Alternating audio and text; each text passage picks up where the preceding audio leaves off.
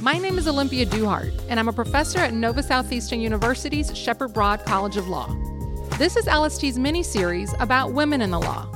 Throughout this series, we've examined the professional and personal difficulties women face in the legal profession. This week, we'll continue the conversation with a special look at challenges women face when they must navigate multiple identities. When a woman lawyer must check multiple boxes, whether based on gender, race, sexual orientation, disability, gender identity, or religion, there are additional obstacles she must overcome to succeed in the legal profession. The intersection between social identities offers us a chance to explore the multidimensional nature of bias. This week, we hear the compelling stories of two attorneys who not only face the challenge of being a woman in the legal profession, but also confront the complications triggered by an additional layer of diversity that impacts interpersonal and workplace dynamics. Our first story is about Shauna Jean Sorrell. She's a solo practitioner in Miami, Florida, where she's a litigator. Law, however, is Shauna's second career. Prior to law school, she was a physician. But that's not the only change Shauna has experienced. For 10 years, Shauna practiced law in Miami as a man. Today, she lives her life in a new role, making her way as a female attorney. This is her story. I started my transition in October of 2014. I kept it pretty much to myself. I didn't start living the role, my correct role, I should say, as female until about a year later, recognizing that you could not go back and forth. I transitioned over that year physically, emotionally, and then in October of 2015, I made a bigger leap to pretty much living full-time. I did not go to court. That was the only time I kind of slipped back, and it was very uncomfortable. I was very unhappy doing it because I had to let the judges and opposing counsel and other attorneys know, and it was sort of a dilemma as to how do you make that great leap forward. Shauna was undergoing a personal metamorphosis, but she had the extra stress of being a lawyer and protecting client interests in a world that's still learning to make sense of gender identity. The client piece adds a complex layer to the equation. I wasn't going to walk into court and say, hey, surprise. It's just not fair. It's not right. Shauna decided she needed to tell the judges before appearing before them. Of course, it's not normal for an attorney to want to just meet with a judge privately in their chambers. So it was always a question of why, what is this about? So she approached the judicial assistants, also known as JAs. So I told the JAs, and they arranged for a brief 3 to 5 minute appointment with every judge that I called for.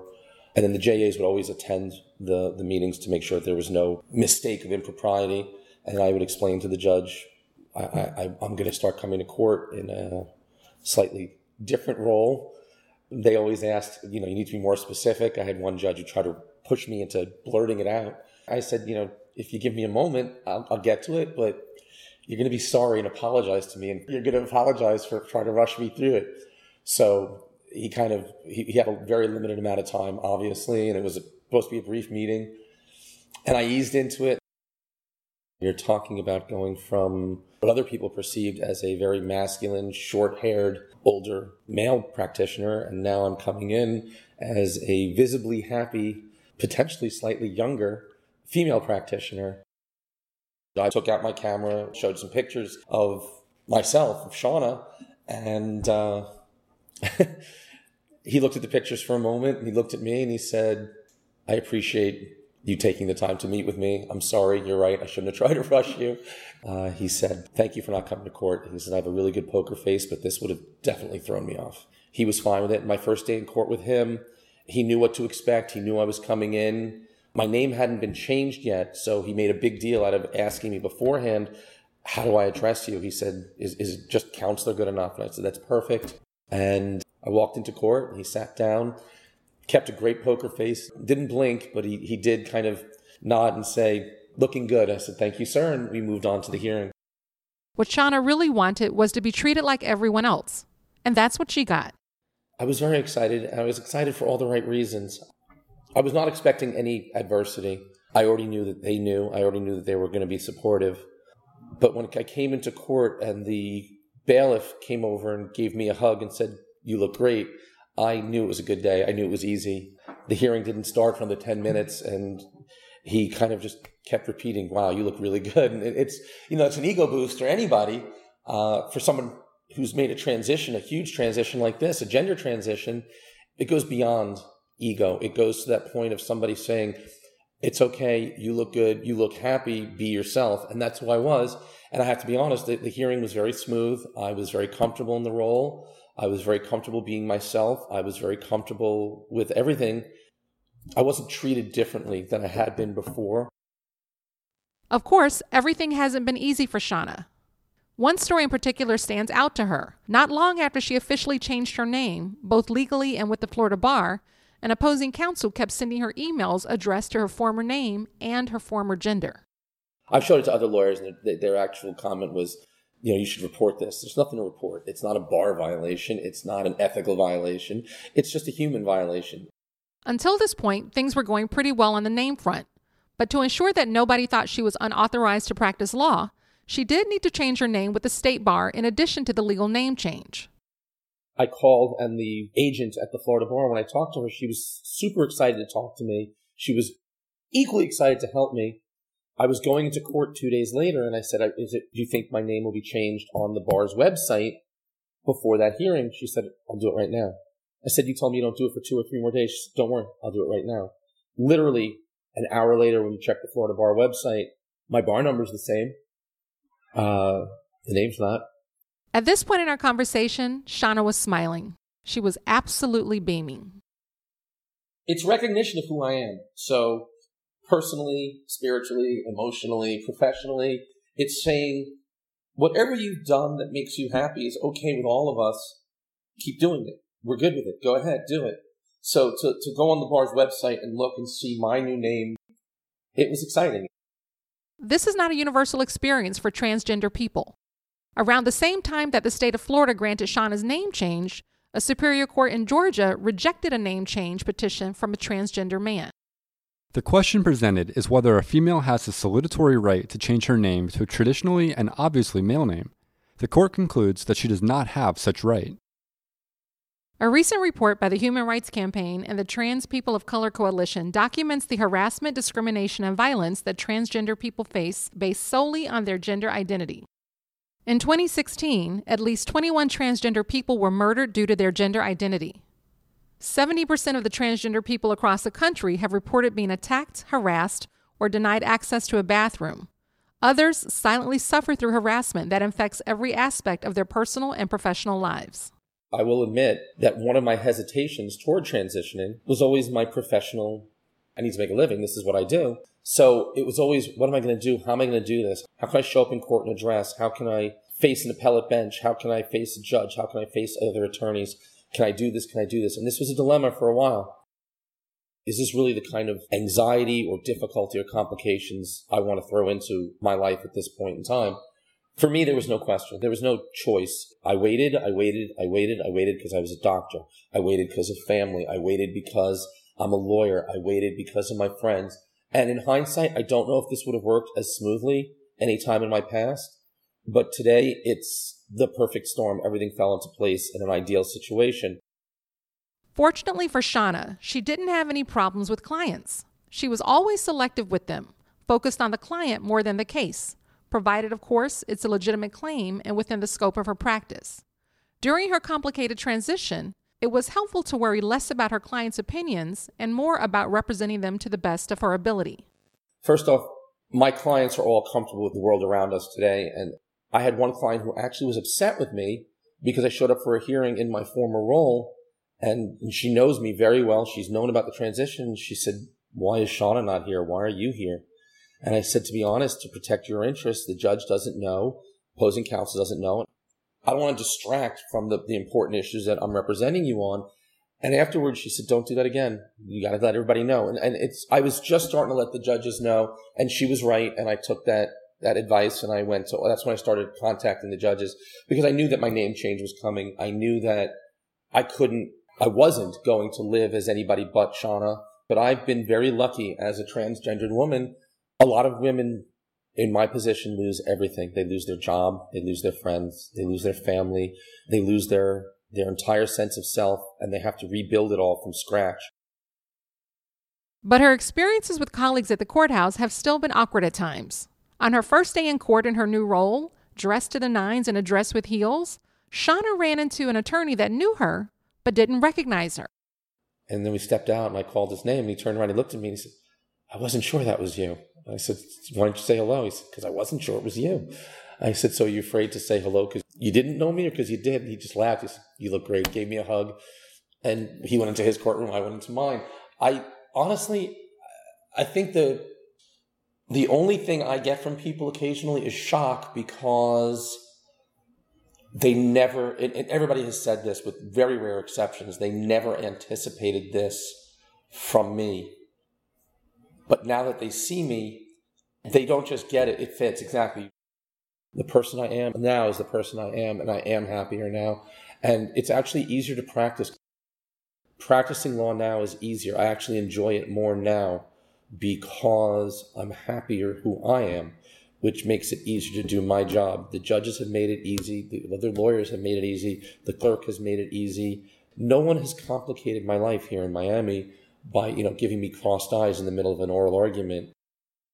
Shauna has some advice that's pretty universal. If you meet somebody who is transgendered, female to male, male to female, you have to understand, or try to understand, please, that looking at them, whether it's staring, whether it's scowling, whether it's smiling, whatever you do, you don't know what's going to go on in their head. You don't know what they're going through, what they've given up, what they've lost. I've gained more doing this than I've lost, but that's not the rule. These girls and these men also, there's a lot of suffering in some of their lives. And if you can just take a minute out of your day to either not be nasty or even more importantly, to be truly human and acknowledge that this person has done something that is so complicated and so difficult, it's really an important thing. If you can just be human for a minute, it makes such a difference in a single day you can't imagine. Having a judge say to me, "You look good," that's enough to validate me. I may not be the most successful lawyer. I may not win every time. I try as hard as I can. But when it came to this is about the most successful thing I've done in my life.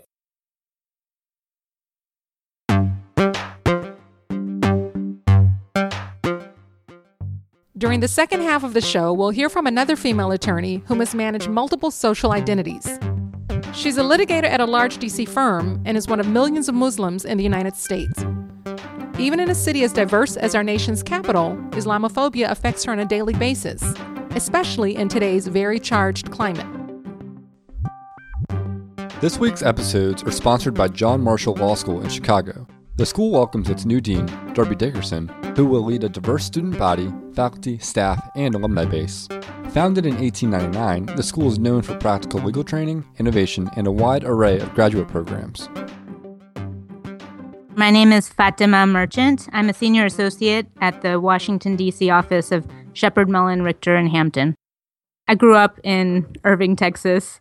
As a child of immigrants, my parents are both of Indian origin. They immigrated to the U.S. in the late 1960s. My dad has an LLB from Pakistan, and he never practiced law, but I think he always wanted one of his children to practice law. And this is so cheesy, but when I was in the third grade, I participated in this mock trial where I was the plaintiff's lawyer for a little girl. And this was like a whole scenario where the little girl was a soccer player and she moved with her family to a school where there was no girls' soccer team. She wanted to be on the boys' soccer team. So I was her lawyer in that little mock trial with all of us third graders. Fatima ended up in law school, but she went in a different direction with her practice. My practice focused on regulatory compliance counseling and also internal and government investigations. So helping companies comply with the regulations and then doing investigations if something goes wrong. She travels frequently to client trainings and witness interviews. The airplane environment remains a challenge for many Muslims in the United States. A couple months ago, I was traveling and I was nursing at the time, and traveling and pumping sucks as it is. And on top of that, I just thought to myself, great, I'm a Muslim woman in a hijab. with the breast pump, which is a device with tubes that makes loud noises. And every time I went into an airplane bathroom, I'd announce to the flight attendants, just to make extra sure that everybody was comfortable, that I'm going to go into the bathroom and I'm going to be in there for 20 minutes and you're going to hear the noises out of this machine and I'm going to come out with a bag full of liquids. Fatima chose to start wearing her hijab in high school in Texas. I wear a style of hijab that's called a rida, which is specific to my small Shia, predominantly Indian community. So it's this long skirt and this cape with a scarf incorporated into it. I started wearing it when I was 16. For me, really, it was a combination of really me wanting to be connected to my community. So for me, it's very much about cultural identity and also a source of empowerment. My style of hijab is really different. I'm not wearing like a headscarf with like a Chanel suit, right? Like this is its own kind of outfit. And so the ones I wear, even though I know I'm never going to look like everyone else, I try to keep them to kind of work tones. But the ones that women wear to my mosque are really, really brightly colored, very festive, a lot of embroidery. Muslim women choose to wear a hijab for a variety of reasons. I think the tough thing for a lot of women who do choose to wear hijab is this broad brush of why we choose to wear it, what that means. Some very much wear it for religious observation, some for modesty, some for cultural affinity, cultural identity, political views. I mean, there's a whole complicated host of reasons why someone might choose to wear it. For me personally, it really helped me develop as a person and help keep me grounded to my community, my background. My parents worked really hard to make sure that they, in coming to America to make a better life for their family, still made sure that we understood our traditions, we understood our cultural background, and we honored and felt good about upholding those traditions. One of Fatima's experiences during law school highlights an ever-present push and pull over how she presents herself.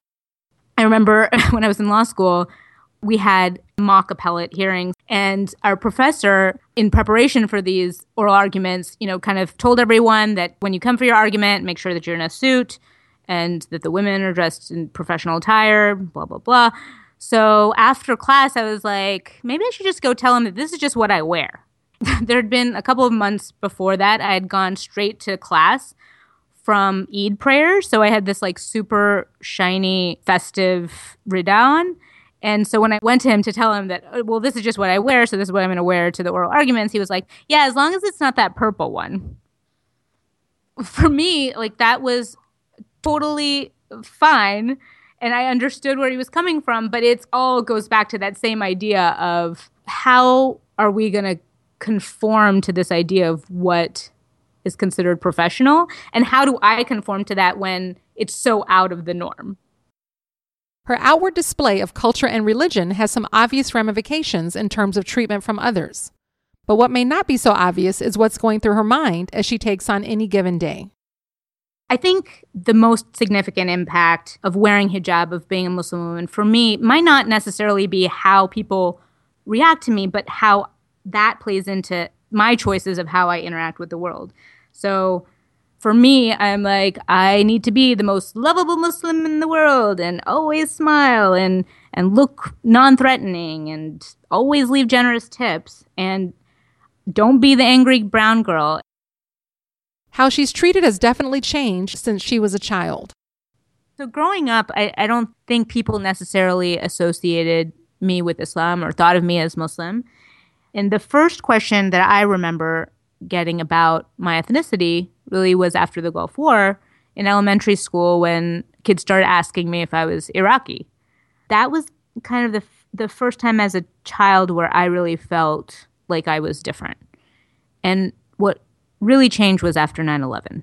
I think after 9/11, for me and my family and my community, I mean, there was a period of time where women who did choose to wear hijab were legitimately afraid of being in public. Like, there's an ugliness right now that is palpable. And the hostility is definitely different than even after 9/11. I feel a lot more anger directed at me and people who look like me that represent an Islamic identity than what I felt 15 years ago after 9/11. Right now, for the American Muslim community, and especially those who are visibly identifiable as Muslim, for anyone who has a negative view of Islam, like there I am, this visual reminder of something that they dislike. So that in and of itself is going to affect how they interact with me. I think that having this in the back of my mind is something that I have to deal with in making sure that I still project confidence, I still project power and competence as a lawyer. Those small slights or small experiences can get to you, but at the end of the day, it takes a lot more energy to make sure that those things don't affect my confidence and how secure I feel in who I am as a woman, as a lawyer, as a Muslim, as a mom. So it's an extra expenditure of energy where for some, all they have to concentrate on is being a good lawyer. Fatima's internal struggle and external perception create a feedback loop. When people look at me, they're not going to think to themselves, that must be a senior associate at a big law firm. But for me, overcoming that initial perception is a little bit of a hurdle. And then once they get to know me and understand the type of work I do, then we're fine. But there's always that bag of assumptions that people have when they see a Muslim woman in a hijab. Big law specifically, and I think the legal profession generally, is such a relationship-driven industry. If you look at the current power structure, it's still dominated by white men. And it's unlikely that a white man in his 60s is going to look at me and think, you know what, you really remind me of myself when I was your age. I don't look like anyone's daughter. So it might not be explicit bias against me, but it will be a preference for someone who looks like them. And in the short term, that might not affect me as much. But over the course of someone's career, those small preferences are going to add up to whether a person makes partner or gets squeezed out of a firm. The partner I work with, who is one of my biggest mentors, is a 6'2", self-proclaimed atheist. I'm a petite Indian Muslim woman. And to be very honest, it was hard. It's work to forge those connections and to forge a relationship. And people don't want to do that work on top of all their work. But if they don't put in that work, things are never going to change. If I were only looking toward Muslim lawyers as mentors, I would have no mentors. So what can organizations do to help diverse attorneys feel more included? The first step is for a firm to understand, admit, that you have a problem. And I think there's a lot of firm leadership and management can do to help encourage partners and people in senior positions to mentor young, diverse associates. I talk with partners about this all the time because a lot of them come from an era where, even if they're well-meaning, it's an era where you can't talk about race and you can't talk about religion, and that has to change because the only way you're actually going to build closeness and build trust is if you talk about the things that are important to people, and this is very important to young, diverse lawyers. So if you stay away from those topics, those relationships will never be built. Fatima looks to recent societal progress for a glimmer of hope, a path for a more accepting country for Muslims. I might be the only Muslim a lot of people know, probably the only Muslim woman in a hijab they know. Their frame of reference for Islam is me, that's it. If we're really talking about how do we understand each other and how do we move past the dangerous racist rhetoric, it's because you work with people that are not like you. You might have a negative view of Islam, but if there's a person, I'm right there in front of you and it's a person, it's harder for you to make judgments about groups of people if you know someone. Right? There's all those statistics about if a person knew someone from the LGBTQ community, they were like twice as likely to support gay marriage. Because if it's a person in your face that you know and care about, that's going to change how you think about that ethnicity, that race, that gender. But while society progresses, Fatima still has a job to do. She still wants to make a living, but other people's implicit biases often make that more difficult. There are people all along the political spectrum who may view hijab as a form of oppression and may think that it's not truly a choice. That's where the issue lies. If a person wants to respect other people's beliefs but does not truly think that this is a woman's choice, it is going to affect how they view that person's abilities, that person's intellect, that person's power, that person's ability to make decisions and exercise judgment. All of those things could be affected by this perception that she is succumbing to patriarchal pressure. Fatima says it's exhausting at times, but also a great opportunity. I was talking with my husband the other day, and I talked to him about how, people, when they look at me, they don't think that I'm a big law lawyer. And he was like, yeah, honey, but once they meet you, they'll never forget you. And I get that, right? I get that for me, assuming I'm good at my job, which I am, it can be an opportunity to present something that is of value. Like all sorts of attorneys in all sorts of ways, she brings value to the firm beyond consistent, high-quality work. A lot of people think of diversity as this values proposition, right? Does embracing diversity, does this comport with who we are? But if you really think about it, diversity is not just a values proposition, it's a value proposition. The fabric of our country is changing, and I think companies realize that their consumers are changing. Whether it's consumers of products or services, U.S. demographics are changing. And with globalization, companies in the United States continue to look outside the country for new consumers. With my practice area, more and more companies understand, and forward-looking companies understand, that if you want to be successful, you're going to have to concentrate on the 95% of the world that isn't the United States. Professional counselors that understand other cultures is a benefit and not a penalty. But at the same time, it goes back to this idea of what you think of when you think of a successful partner at a big law firm or associate at a big law firm. Despite the challenges, Fatima still wants to make partner at her firm.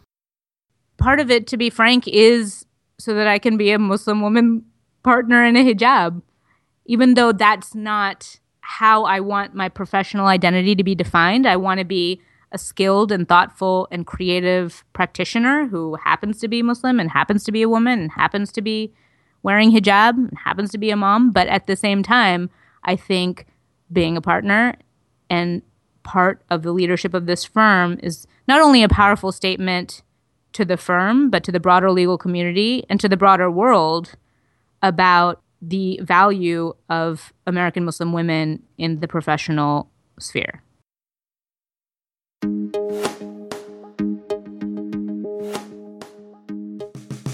Thanks for tuning in. Stick around and listen to the roundtable discussion we held at the John Marshall Law School in Chicago about the privileges and challenges of multiple identities. I'm Olympia Duhart. This episode was produced by Cal McEntee, music by Brad Kemp. Thank you to all of our guests and to Kimber Russell, Marissa Olson, Ashley Milne-Tite, Karen Ulrich Stacy, and Susan Poser for your help. We also want to thank Diversity Lab and Debbie Merritt for a generous donation very early in the project. Next week, we look at some solutions to the problems identified during our mini-series. Women in the Law is a production of Law School Transparency. To learn more about LST, visit lawschooltransparency.com. To learn more about this mini-series, visit lstradio.com/women.